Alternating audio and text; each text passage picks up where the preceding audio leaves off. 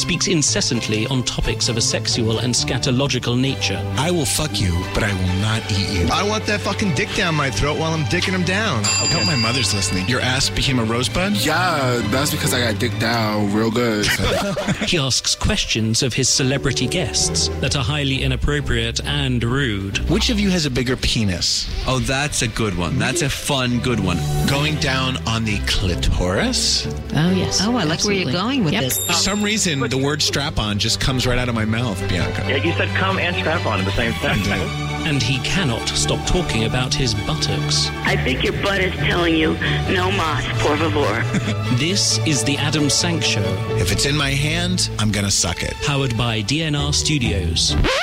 And now... The one, the only, Adam Sank! Hi, everybody. Welcome back to The Ass. My name is Adam Sank. This is The Adam Sank Show. Today is Saturday, November 24th, 2018. I hope everyone had a fabulous Thanksgiving. Leave your ratings and reviews on iTunes or wherever else you listen to this thing. Email me at adam@adamsank.com. And my last ever comedy show is happening this coming Wednesday and Thursday, November 28th and 29th at the Stonewall Inn. I don't know if there will be any tickets left by the time you're hearing this episode, but you can go to adamsank.com for complete details and links to the tickets. And I don't know, try to buy them, see if there's any left. As of today, as we're recording this, there are about 12 tickets left. So good luck. Our guest today is legendary comedian, radio, and TV personality John Fugelsang. Literally my favorite person in show business. I adore him. He has a daily show on SiriusXM Insight, and he's actually coming in on his day off to do this show, and I'm very grateful for that. And once again, I want to welcome to The Ass everyone's favorite trans man, today's guest co-host, Jay. Hey, thanks for having me back. Jay, we survived last week's episode. Yes, which that was crazy. Rough. Poor JB, I thought, was going to have a nervous breakdown, but she held it together, honey. She held that shit together, and we somehow managed to crank out something. Yeah. You gotta love technical difficulties. Yeah. I was, pretty calm, I think. Yeah. No, you did well. At one point you said, how are you handling this? Yeah. But, 15 years of doing stand-up, I've had every possible thing happen. I've shown up at gigs and had no microphone, no light, no audience. You just have to, you can't take anything personally. You can't get mad. You can't freak out. You just have to roll with it. Yeah, I'm really good at freaking out about things, so I don't know. How was your Thanksgiving, and where did you spend it? So it was really, really good. So I spent a couple hours volunteering somewhere and helping to feed a few folks, and then my partners who were out of town arrived that day, and we made a very traditional Thanksgiving meal together. Lovely. Yeah, and what was your contribution to the meal? So I help wash dishes. There are a lot of dishes. You don't cook? I mean, in general, I do, but two of my primary partner and his husband plan the menu. They want to do their thing. It's a very You just sit back and watch. Right. Lovely. Well, I made vegan paella for my family's meal, which was primarily just for myself. No one's vegan in the family except for me. I have one sister, my sister Laura, who's sort of a lazy vegetarian, but she eats everything else. And so I basically, whenever there's a big family dinner, I have to bring my own. For an 11. This must be why I'm single. But since why I then, barely get any sex these days. Besides that, so the reason why I refuse to re-download them is that I don't want to deal with that again. A. B. I've done sex work for so long that I didn't want to give it away for free. C. I wasn't then, but I'm now in recovery. So the apps are for drug addiction. So the apps are like a real easy way to get back into active addiction. I agree. I think that there, all the P and P that goes on and all the capital T that's in everyone's profile description, it seems like a magnet for drug addiction. Yeah. All that seems so extra. I don't know why people do that. The app is meant for sex. Use it for sex, people. If you find your person who does your drugs and party, then kudos to you, but it's meant for sex. Well, you're not a drug addict, though. I mean, for them, it's very much part of their experience. They don't want just sex. They want sex while they're high. Chemsex, yeah. Chemsex, which is so awful. Well, The first story we're going to do is not actually about hookup apps, but I thought it was important because it brings up a lot of other issues. A London spa has come under fire. It's a bathhouse, actually, for evicting a man because he's trans. Okay. He's a 26-year-old trans man named Jason, and he visited Sailor's Sauna, which is a terrible name, on October 29th. The club advertises itself as a social club for men interested in other men. He says he was a little nervous because he hasn't had bottom surgery, but he was reassured by a friend that there wouldn't be an issue. He double-checked their website, and there didn't say anything about trans men not being welcome. He visited the spa for about an hour, but when he sat in a jacuzzi, a staff member asked him to leave. When Jason asked why, the staff member told him that his vagina disqualified him. Jason protested and even showed his government-issued ID that listed him as male. The staff insisted that he leave, and one of them reportedly said, quote, "If you had tits and a dick, it would be fine."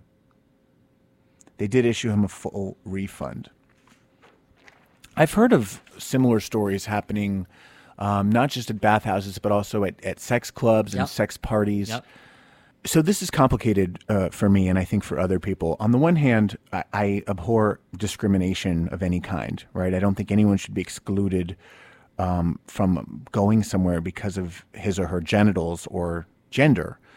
On the other hand, I do understand that there are these sort of gay male spaces. One of them that comes to mind is the Black Party in New York City. Every year there's this giant circuit party that's really all about sex, and specifically gay male sexuality, and there are live sex shows, and everyone's having sex like right there on the dance floor and in various rooms and mazes and tunnels and so forth. And I haven't been to that party in years, but back when I would attend, I would sometimes see women there, both trans women and cis women, and I'd be like, why are there women here? Yeah. You know, it for me, it was like inhibiting because I didn't feel like I could engage in the spirit and the sort of the energy of the party if there were women there watching me. Yeah. How do you feel about all this?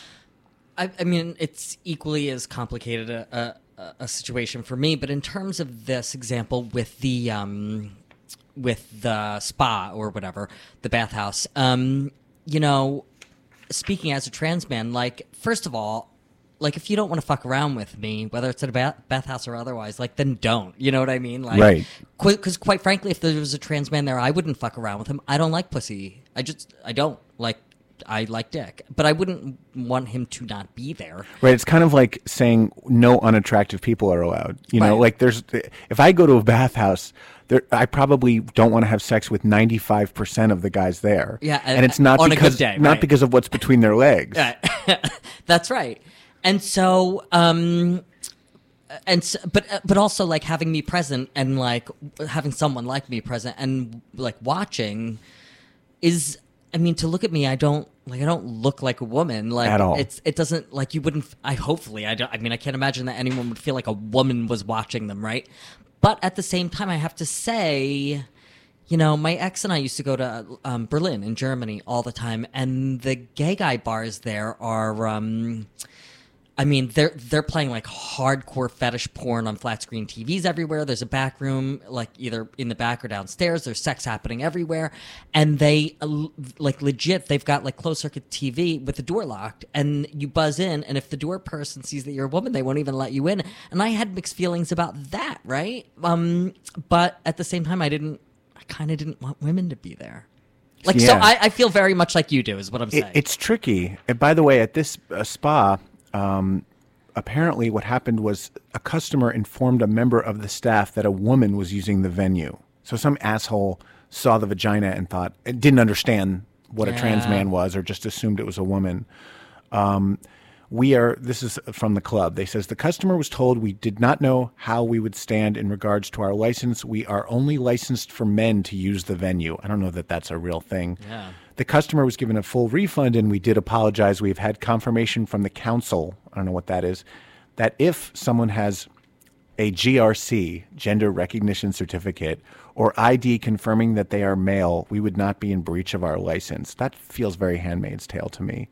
You shouldn't have to have something in writing that proves that you are this gender or that gender. See, I think this is going to get more and more complicated as we evolve. Yeah. In terms of our discussion of gender, because now you have people who are gender nonconforming. That's right. I work with someone like that. Yeah. We have people who present as male but identify as female or non-binary and vice versa.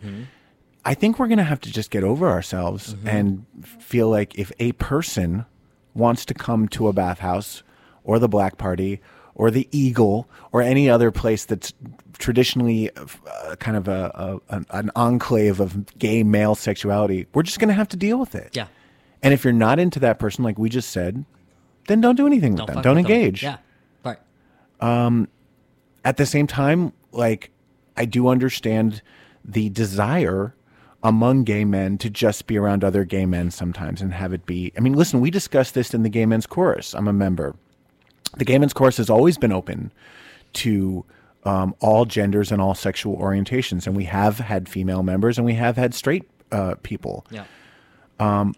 But at the same time, it's like we want to preserve our identity as the New York City Gay Men's Chorus, or do we? Is that even important? I mean, these are conversations that go on among chorus members. Sure. So Where I work, just last night we had volunteers from Gotham Cheer. And while they were there, I looked on their website because I was like, is this like just a gay cheerleading group? And while it's like heavily gay, they're even on their, like, one of the first things it says on their website is that they highly value and welcome their straight allies. And I think that's super important. yeah, I do too. And I just think that we're going to have to all continue to evolve around these issues, because being exclusive and banning people or discriminating against people is just never a good idea. It never leads to any, it doesn't lead to progress. It hurts people. It makes people feel invisible. And I'm going to skip this next story, JB, and go right to the pharmacist. So this is one of these scary Grindr stories. Actually, I think this may have been Tinder. A pharmacist in the UK, 37-year-old Mitesh Patel, has been charged with murdering his wife at their lavish home in the posh suburb of Linthorpe. His trial kicked off a couple weeks ago. Apparently, he strangled his wife. He put a plastic shopping bag around her head and strangled her. And it turns out that he was hooking up with tons of guys on Grindr. An investigation was launched, and he was charged with murder after the wife was found inside the couple's home back on May 14th. Apparently, they were college sweethearts and had been pharmacists together. In choosing the jury, the judge had to ask any potential jurors if they had ever used Grindr. And if so, they had to be excused from serving on the jury. If this were in New York City, like, nobody could be on that jury. Seriously. Like, even straight guys have gone on Grindr just out of curiosity. It's a really horrible story, and I you hear these stories about both straight men and gay men who kill their wives so that they can, have an affair or be with some person that they're fucking on the side. Like, don't kill your wife. Right. Just divorce. Right. Divorce is fine. Yeah. Don't kill. How fucking psychotic, and how would you like to be that guy's boyfriend? No.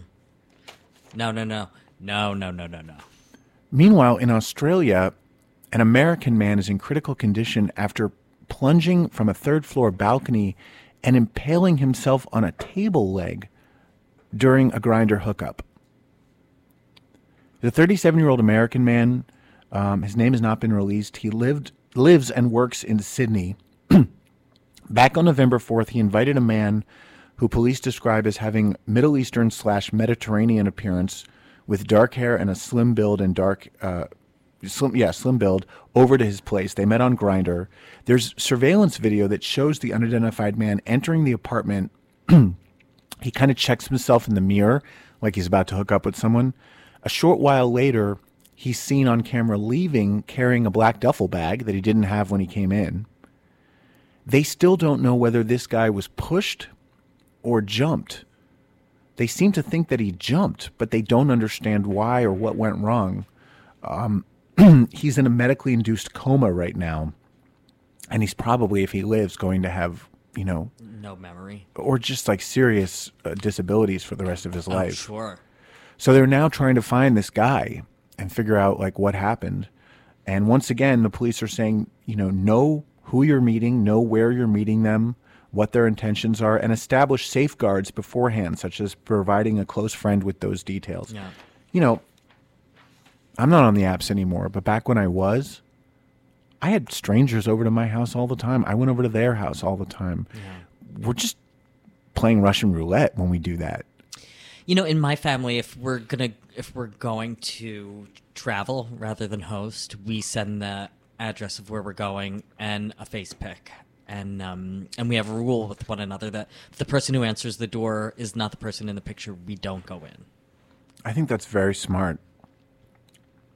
Meanwhile, we have stories of two people who should have known better getting into trouble looking for gay sex. The first of these is Norman Goldwasser, an Orthodox Jewish anti-gay therapist in Miami Beach. This is one of these guys who promotes, he's a member of NARTH, the National Association for the Research and Therapy of Homosexuality. These guys always turn out to be gay themselves. The LGBT activist group Truth Wins Out has revealed that Goldwasser sought anonymous gay sex on hookup sites Manhunt and Bear Nation, where he uses the profile Hot and Harry 72.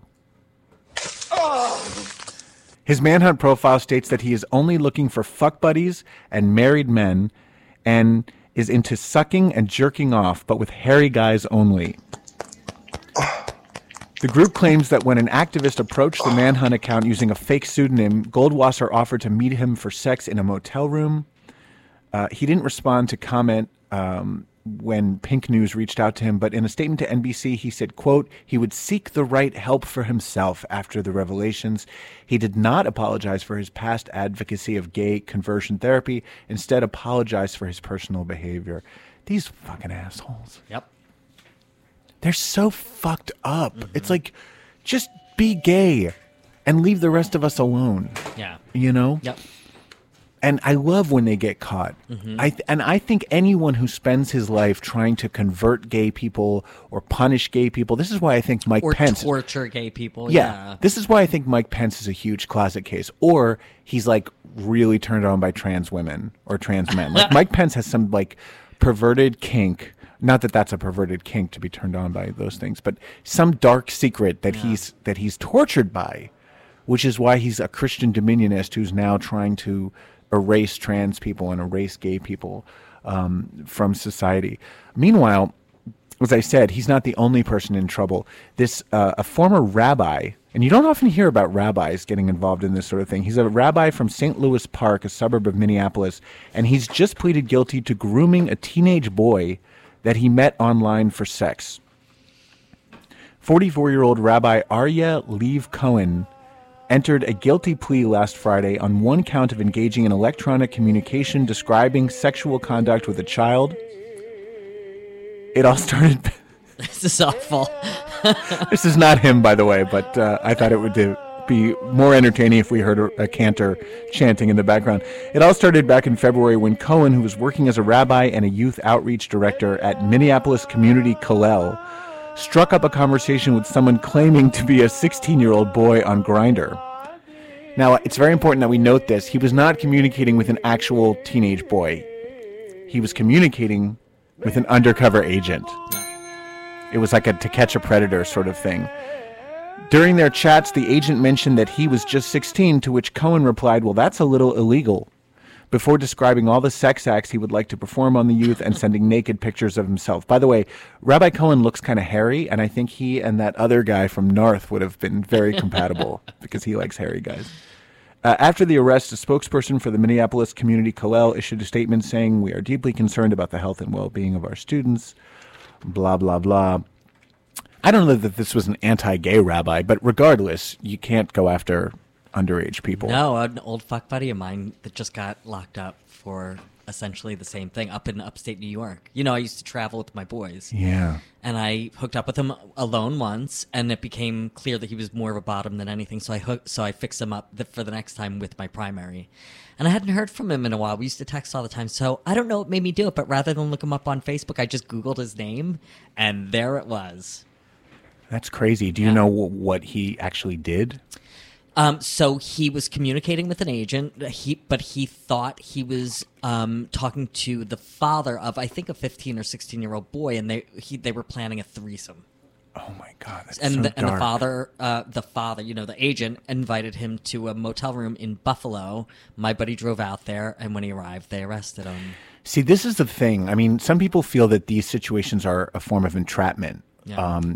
To Catch a Predator, as I mentioned, was this Dateline NBC show with Chris Hansen, and many people felt like you had these undercover agents basically encouraging men to break the law and then arresting them when they did. But here's where the line is drawn. It's one thing to engage in chat and conversation. That's illegal. But once you actually go to meet them, then it's a far more serious crime. Yeah. Then you've actually you can't say, oh well, it was just fantasy and I knew this person wasn't really a teenager and we were just engaging in role play, because that goes on too. But once you drive to a motel to meet a man and his 15-year-old son for sex, then you're completely fucked, and you deserve to be, because that's just so. I mean, that's an exploitation of a child. Yep. I am, sidebar, so happy that I'm not at all attracted to younger guys. I know, I love daddies. Which I love daddies. It keeps me safe from all this Yeah, stuff. I want to be the kid. I want to pretend that I'm the 16-year-old boy. I do not want a 16-year-old boy. Oh my God, so do I. Isn't that fun, JB? I love older men. I can't stand younger people. Like, I don't know what made me attracted to my boyfriend. He was younger than me. I was just like, ugh, I guess. Yeah, the older I get, the harder it is for me to pull off the whole boy thing, but I'm still trying. On a completely separate issue, I have a question for you two, which is this. Would you ever wear a jacket with the word faggot on the back of it? Yes. You would? Mm. JB? I'm sorry, what? Would you ever wear a jacket with the word faggot scrawled across the back? It depends. What color is it? How is it spelled? Like, it depends. Like, if it's like faggot, Does like, it go with your shoes? Yeah. Like, is it? Am I wearing it for a statement, or am I wearing it to offend someone? Well, Fashion House Diesel has come under scrutiny for releasing just such a jacket. It costs £350. By the way, this is our Cocktails and Cock Talk story. I should have mentioned that from the get-go. So everything's in pounds because it's a British site. But I had a jiggle. You know what you jiggle? Yeah, go ahead and hit it. And now, time for another stupid story from Cocktails Goddamn. and CockTalk.com. Yeah, suck my cock. So Cocktails and Cock Talk says the jacket cost £350. That's, I think, about like $600 or $700. The jacket caused an uproar on social media, but Cocktails and Cock Talk says the only offensive thing about the jacket is the price. They said when victims reclaim slurs against them, they lose their power. Just like black people and the N-word. That's exactly what they say. They say rappers have used the N-word for decades in their lyrics, and it's a form of reclamation. People also wear clothing sometimes that says slut or fat or other things that they've been called as a way to sort of reclaim their power. Now I think about it, now I wouldn't have an issue buying a thing called faggot. Well, who's making the money? Diesel. It's not like they're donating it to so that's a little weird for me. Yeah. I don't. John Fugelsang is like dying to talk about this. We'll be talking to him in just a moment.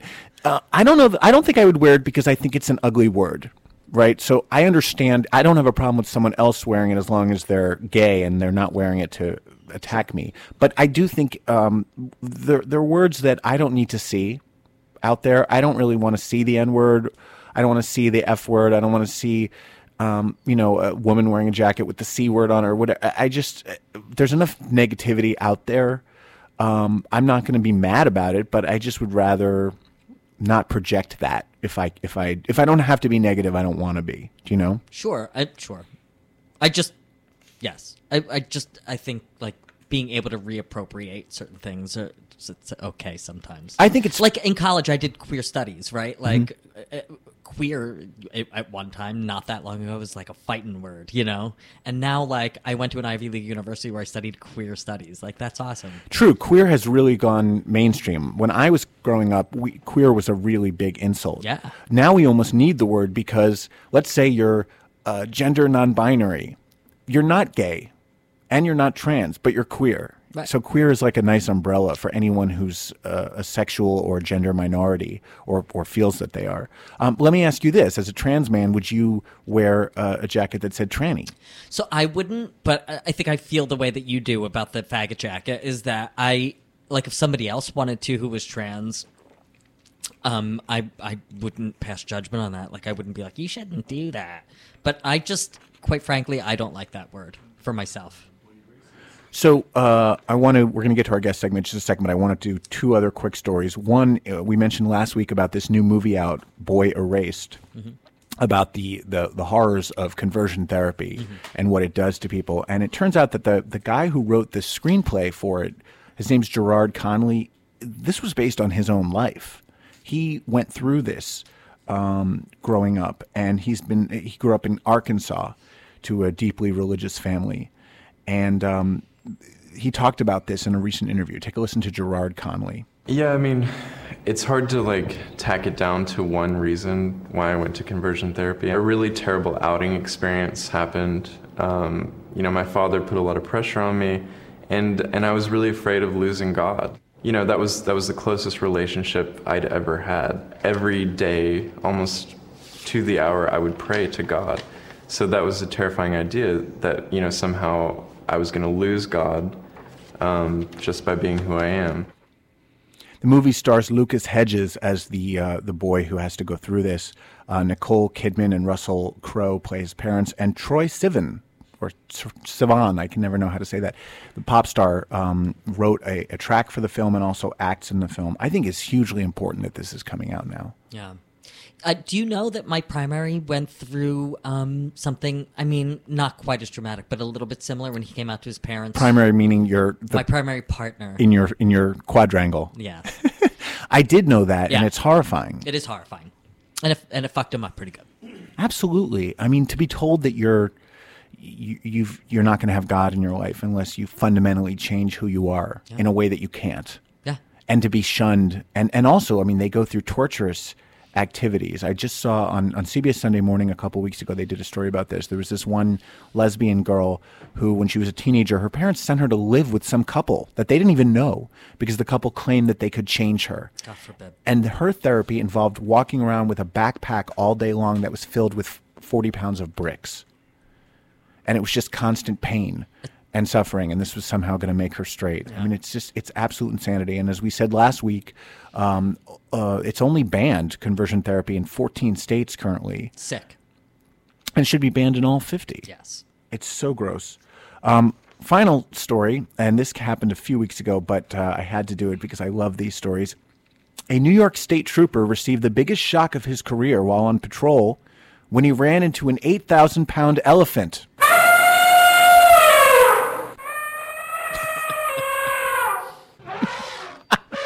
Sergeant Dave Scott was on duty when police received a call at 11:35 p.m. detailing the fact that an elephant had somehow gotten loose in West Town, New York. Sounds like a trumpet, doesn't it? Yeah. New York State Police Public Information Officer Stephen Neville told ABC News that the troopers responded within 10 minutes where the elephant was enjoying her freedom. It turns out that she escaped from a nearby animal sanctuary. When they alerted the sanctuary that the elephant had gotten loose, one of the handlers came out and spoke to the elephant as you would to a dog. They told the elephant to turn around and go home, and she listened and started going home. I didn't know elephants could, obey commands like that. They're super elephants fucking are smart. Yeah. Yeah. It turns out she's a 46-year-old Vietnamese elephant named Frifa. Frifa.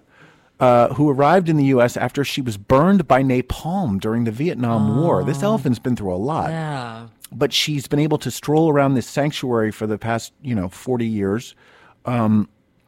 She was not fazed by the commotion, remained nice and friendly during the run-in. The state police officer said he often gets calls detailing wayward bears, dogs, and deer, but this was the very first time he ever saw an elephant. Our guest is someone who's often mistaken for an elephant, especially when he's naked. No, but seriously, we have the bite, right? Okay, so our guest today, ladies and gentlemen, is a comedy legend. In addition to performing stand-up around the globe for the past 25 years, he's been seen in countless movies and TV shows. including as the host of America's Funniest Home Videos and a recurring panelist on Politically Correct. He currently hosts a daily radio show on SiriusXM Insight called Tell Me Everything. Here's a taste of the comedy stylings of John Fugelsang.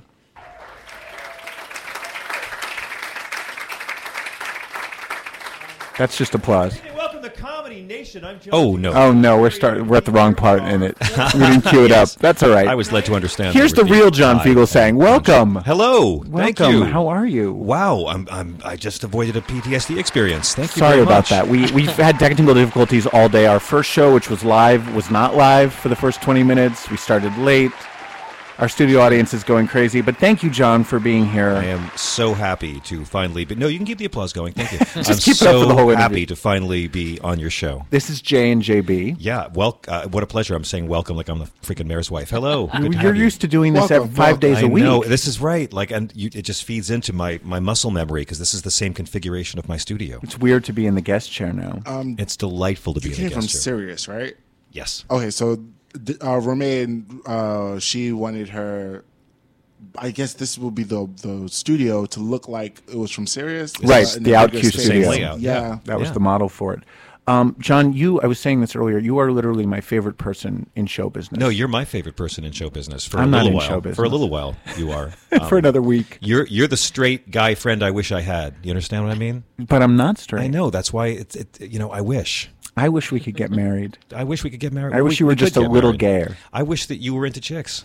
Then we could be wing buds. Seriously. What are wingmen? We could alienate every possible demographic that way. No, but you really are. You're the most generous, egoless, kindest performer that I know, and you've been so good to me ever since we first met a couple years ago through Jorge Olivares. Yes. He's the one who introduced us. My boss, mi jefe, Jorge. We're a couple of weeks out now, but because you do a lot of political talk on your show, I wanted to get your reaction to the results of the midterms and sort of where you think we're headed next.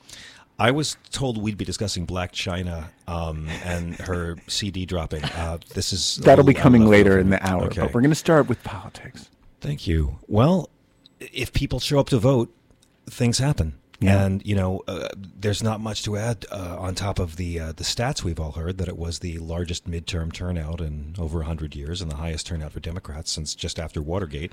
In my lifetime, I'll say I guess it's a sign that you're a healthy society when people don't feel like they need to vote. I guess that means you won. The problem is then it's Rocky III. Right. And you get clobbered by Clubber Lang. So I kind of feel like we've gotten very lazy. I do believe in shaming people who don't vote, because in 2016, the winner was apathy with 46%. Hillary Clinton and Donald Trump tied for second at 27% apiece. She had a few more million votes than him. Right. So, the fact that we're celebrating the turnout when almost 50% of eligible voters showed up, it makes me really want to open up the voting age to 16, because you know why? High school kids would do it. They would show up.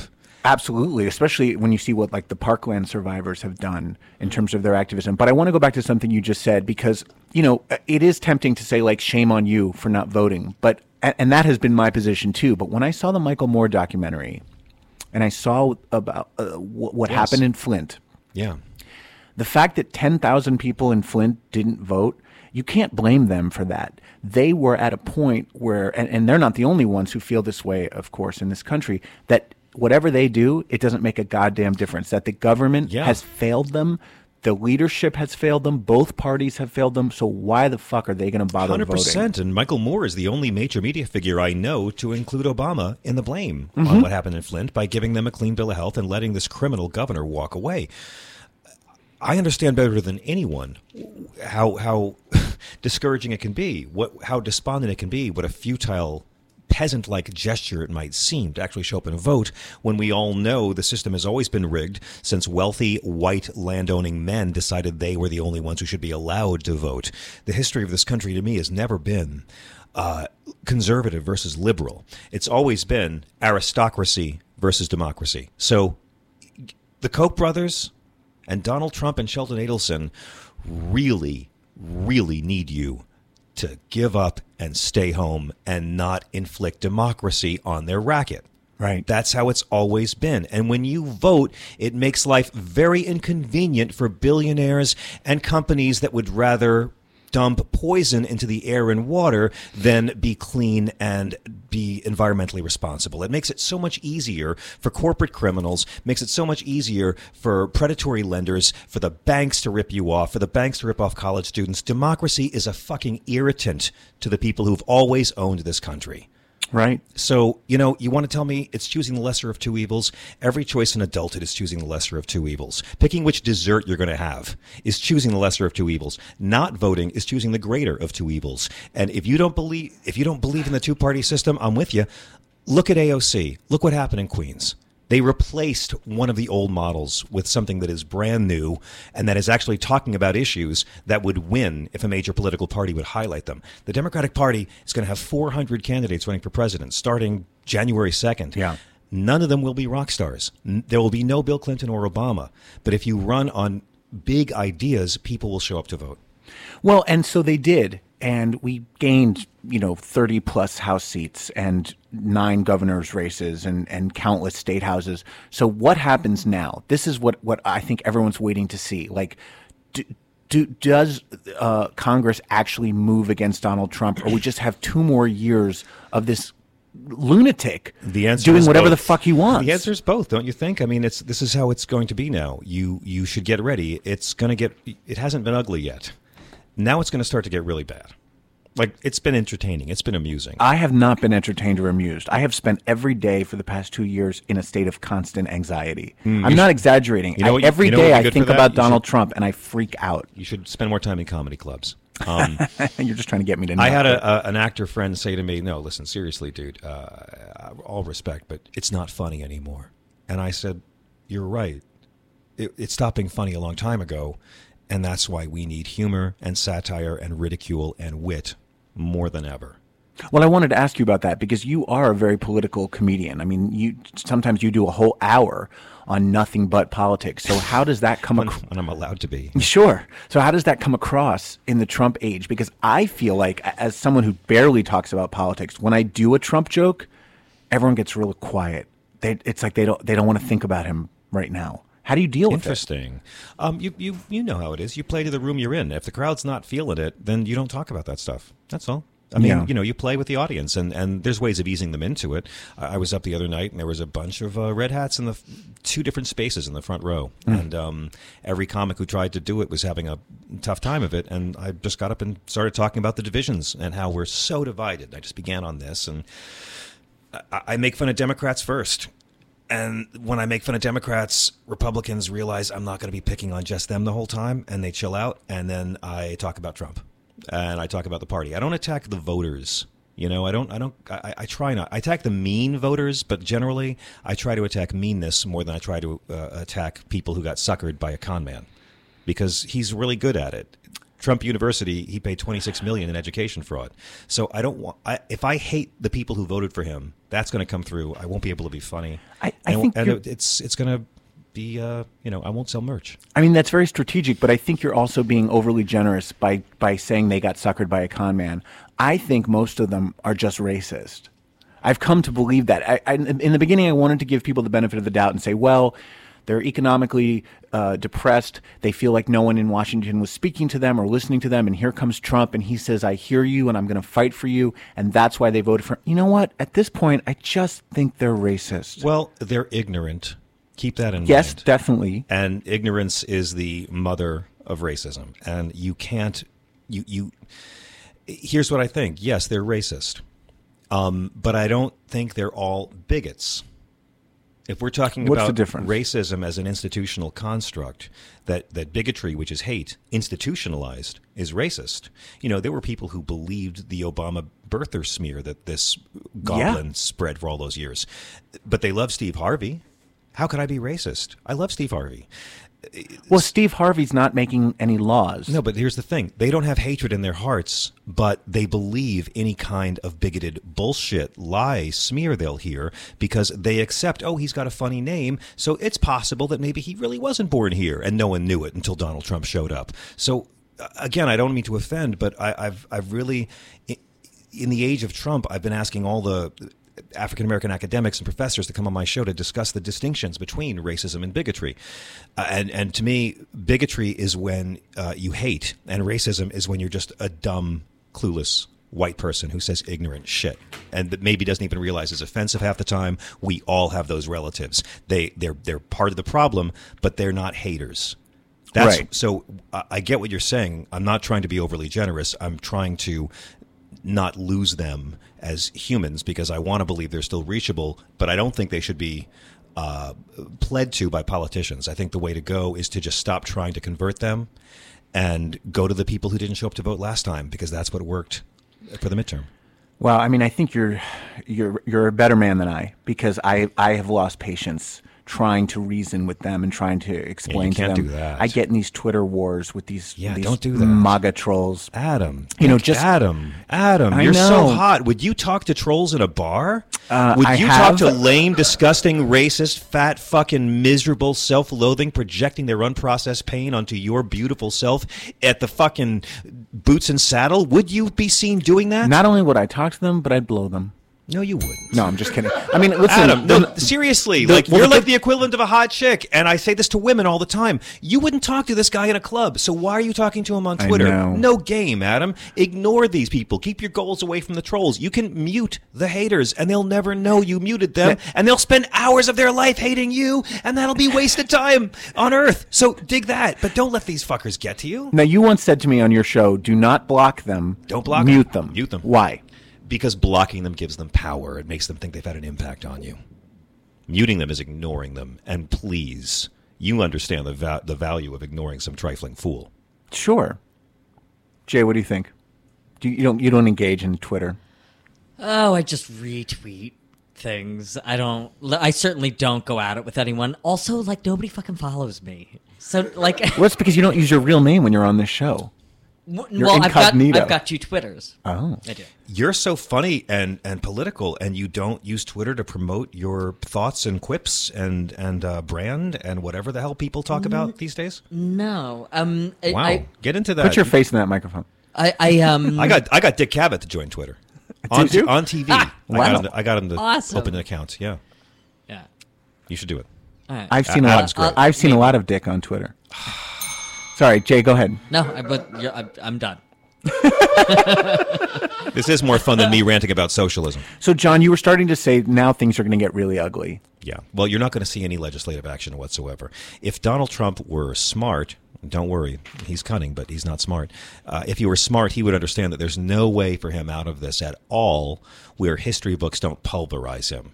And he would then try to do some kind of radical Frank Capra for the working man shit to try to salvage his legacy. Well, Nixon at least had the EPA and the earned income tax credit. He would totally go to Pelosi and Schumer and say, $15 minimum wage, let's do it. Let's pass a public option right now, Medicare for all, whoever needs it. He would say, let's reform immigration right now and have a guest worker program. He would do some outrageously progressive things that would help the middle class. And he's not smart enough to do that. He wants to win, and he can only understand this moment. He's the guy from Memento, he's the goldfish, and he's seeing that castle for the first time. Well, he's addicted to dopamine releases. He can't do anything selfless, and he's addicted to his base. He can't bear the thought of losing their adulation and their cult following. So, were he to do any of these progressive things, they'd be like, wait, what are you doing? You're supposed to just talk about building a wall and keeping out poor brown people. Yeah. That's why we love you. Yeah. I mean, that's the problem with being one of these crypto fascists. If Ann Coulter suddenly realized, oh, my God, we are all one. And if there is a God, God loves us all, and we are all part of that God, and we are one giant soul. And we have to love each other because love is the only thing that works and can save humanity. She'd never sell a book again. That's right. She'd lose her entire base if she actually became a Christian. That's one thing that's become so painfully clear to me is that hate has become a very lucrative business for a lot of people. There's one business, and it's getting dopamine released in the brain. That's it. Making people happy with a product you sell. And hate works for a lot of people. And George Harrison said, as long as you hate, there will be people to hate. That's so interesting. I mean, it is sort of like watching porn, right? When you listen to Rush Limbaugh or you watch Alex Jones videos or you read Ann Coulter's tweets and you're the kind of person that is inspired by them, it's kind of like, me jerking off to gay porn. Yes, it's the same. It's the same exact. Except I don't know that the porn would be corrosive to society. This is actual audio of me reading Ann Coulter's book. John, you just mentioned God, and that's a perfect segue. The clip that we had set up that didn't work was you describing your parents' relationship and the fact that your mother was originally a nun and your father was originally a priest. A Franciscan brother. Yes. Yeah. Different than a priest. Yes. Is that more like a monk? Sort of, yeah. The Franciscans were an order that came over from Ireland to New York City in the 1800s to build schools in New York City. And my dad was a teacher. He went to St. Francis Prep in Brooklyn and walked around in the Jedi robes and, had the same vow of celibacy and poverty. So how was it that your mom, the nun, and your father, the monk, wound up meeting and falling in love and getting married? Oh, well, those events were actually very spaced apart, but my mother was transferred from the South. The convent put her through nursing school, and they sent her to Brooklyn to Holy Family Hospital. And my father had been battling tuberculosis, and he came into the city one day, and there was this to get treatment, and there was this pretty Southern nun nurse that he met, and he fell madly in love with her and couldn't tell her, and could never say it to anyone, because he had promised God he would never feel this. So they became very good friends, and they sent her to Africa to work with lepers, and then a hospital in the jungles of Malawi. And my dad was her pen pal, and his letters would be like the newspaper for the convent. There were no radios or anything. He would talk about civil rights and Vietnam and LBJ. And long story short, eventually he told her he loved her, and she was appalled. But she sent a letter to, when her father died, she sent a letter to the Vatican begging to be sent back to the South. And she gave it to a priest who traveled from village to village in Africa on a motorcycle, and he secretly mailed it behind the Mother Superior's back to Rome. She came back, and the second time my dad came to see her, he proposed, and she said yes and left. So it's such an incredible story, isn't it? Yeah. I want to see the movie. Have you ever thought of writing a screenplay? I've been asked to, and I did a solo show about it that ran off Broadway about 10 years ago at New York Theater Workshop, and got some awards, and which was a great experience because I had only done political material, and people always said, "Hey, do something personal about your family." And when I tried to, it didn't come out as stand-up. It came out as this love story. So I've always liked doing solo theater, but to actually do something at NYTW and and get a drama league nomination and all that was. I mean, it's great to get laughs for 90 minutes, but it's great to get laughs for an hour 15 and then have them cry the last 15 minutes. Absolutely, that's my favorite kind of performance. Yeah, I love laughter through tears and vice versa. Me too. You are someone. You belong to a category of which we are in short supply these days, and that is you are a true left-wing Christian. I aspire to be a true left-wing Christian. What does that mean? I think I am. I don't really. I think people should identify however they want to identify, and I kind of say I aspire to be liberal and I aspire to be Christian. You don't think you're there yet? You think no, it's a constant I think struggle. You're always trying to. I think you're always trying to get there. I mean, that's the whole struggle in the society. The whole struggle in our whole society is still moving forward versus the past. We were at colonial days. 1/3 of us were revolutionaries who wanted a whole new system. 1/3 of us were conservative loyalists, and 1/3 of us didn't give a damn and just were checked out watching Kardashians or whatever they did. And hasn't changed much. So that struggle is the same struggle in yourself. Bob Dylan said he not busy being born is busy dying, and I kind of feel like, a lot of people who brag about being Christian, I think are actually what I call evangelical supremacists. Right. They don't really care about what Jesus taught. They care about the fact that God thinks they're better than you. And I know God thinks they're better than you. I work for a large left-wing Christian denomination. That's my day job, and gay people say to me all the time, like, "How can you work for them? Aren't they homophobic?" And I'm like, no, they're Christian. They're Christians. They have openly gay pastors, and they have rainbow flags on their church website and in front of their church. And this is why I do that. This is why I do what makes all my agents so angry, because I don't hear anyone else talking about it. I mean, the fact is, homophobia is inconsistent with the Gospels. Homophobia is inconsistent with the teachings of this guy Jesus you claim to follow. And it's kind of inconsistent with Paul. Paul was a dick, but he was more misogynist than he was a homophobe. Romans, I could bore you all day with the letters of Paul and how they've been misinterpreted. I've gotten several letters from Paul myself. I bet you have a lot of letters from Paul. I bet you there's a lot of Pauls. And it's probably a few Pablos, too. But the Bible, like there's one or two passages in the entire Bible that you could cite to say that God used to have a problem with gay people. But if you take the Bible as literal fact, then you cannot be a homophobe. You're not allowed. This is why I love John Fugelsang. By the way, I'll debate that with anybody. Yeah, no, I know you will, and that's what makes you... Because I know all 7 passages they use inside and out, and the 20th century translations of 2,000-year-old Greek words that they use to try to make it seem like male temple Roman prostitute is consensual gay adult. Right. John, we're going to lighten things up considerably now and play everyone's favorite game, Ask Me No Questions. Ask me no questions. Ask me no questions. Yeah. You are of Danish... So nice being a guest on a show. Isn't it fun? Yeah. You don't have to do anything. I get to sit here and be hungover. It's you are of Danish, German, and Irish descent. So exactly how big is your Fugelsang? Let me unspool it and I'll measure. I'm assuming it's big. It's got a knee in it. It's huge. What's the gayest experience you've ever had other than being on this show? And having me on your show. What does that mean, the gayest experience? Well, have you ever experimented? Was there ever a kiss? Was there ever a BJ? Did you ever explore that side of yourself? I did a Love Boat reunion cruise with Gavin MacLeod. That's pretty gay. But, I mean, you're a very handsome... Hello, John. It's nice to see you. Thank you, Gavin. It's a pleasure to see you as well. Thank you. I'm so glad you came on the Love Boat reunion cruise. Well, thank you, Gavin. Is there a reason you're wearing the costume right now?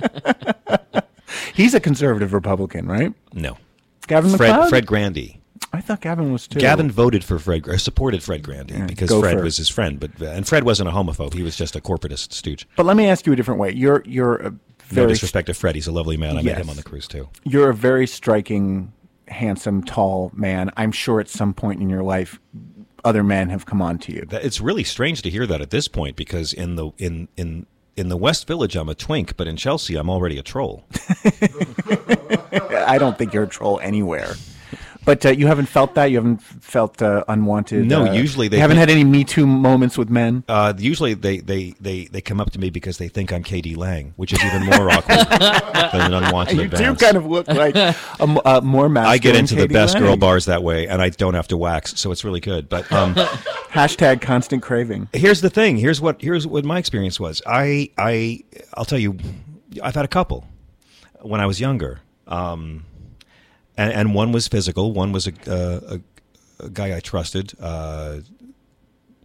pulling some shit when I was passed out, and I was terrified. But I'm not going to get into that. That was fine. I got through that. But I had a boss at an early job of mine who was a really interesting guy. He was a Vietnam vet, and he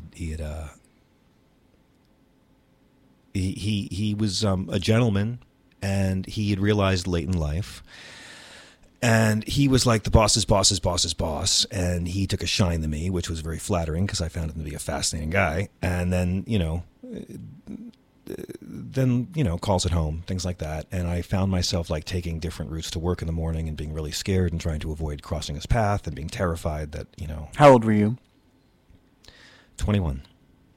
It's important that we hear these stories because a part of my shtick, both on stage and in life, is to sexually harass straight guys because isn't that so funny that as the one without the power, I'm harassing the one with the power. But the fact is, harassment is... But that's satire. What you do is brilliant. That's why I look forward to years more of your comedy. Thank you. I believe it's satire, but not every straight guy is going to perceive it that way, and we have to remember that you guys are also human beings that can feel vulnerable and unsafe. You have to remember the first thing they wrote in the Bill of Rights too.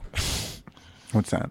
Freedom of speech, Adam. True, but speech is different than harassment. Tell me everything. But anyway, let me say one more thing if I could really quick. During Me Too, I thought a lot about this experience because it went on for a while, and it was very difficult for me at the time because I wanted to be a good person, and I didn't want to have any hang-ups, but I was really, really scared professionally.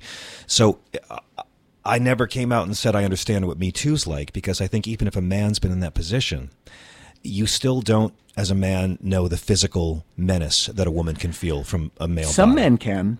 Men can. We got to leave it there. Tell Me Everything with John Fugelsang airs weekdays from noon to 2 p.m. I brought Eastern so many on dick jokes. Sirius We're done? XM Insight. We are, but I'm going to have you back. What do you have coming up, and how can people follow you? JohnFugelsangStore.com, and lots of shows in lots of cities in the Southwest and West Coast coming up. And my merch store is all cool resistance swag, free shipping, and unlike Donald and Ivanka, it's 100% made in America. And you sell a life-size dildo. I sell a life-size Melania Trump sex doll, but the eyes are so dead, it's like she's really there with you. John Fugelsang, I love you. Thank you so much for being here. Jay, thank you for being my co-host the last 2 weeks. Tune in next Saturday at 11 a.m. Eastern Time for a brand new live Ask with guest co-host Chris Harder. Don't forget to follow me on Twitter and Instagram at Adam Sank. Subscribe to DerekandRomaine.com. Email me at adam@adamsank.com and download my comedy album. Have a great week, bitches. Thank you, Adam. I love you.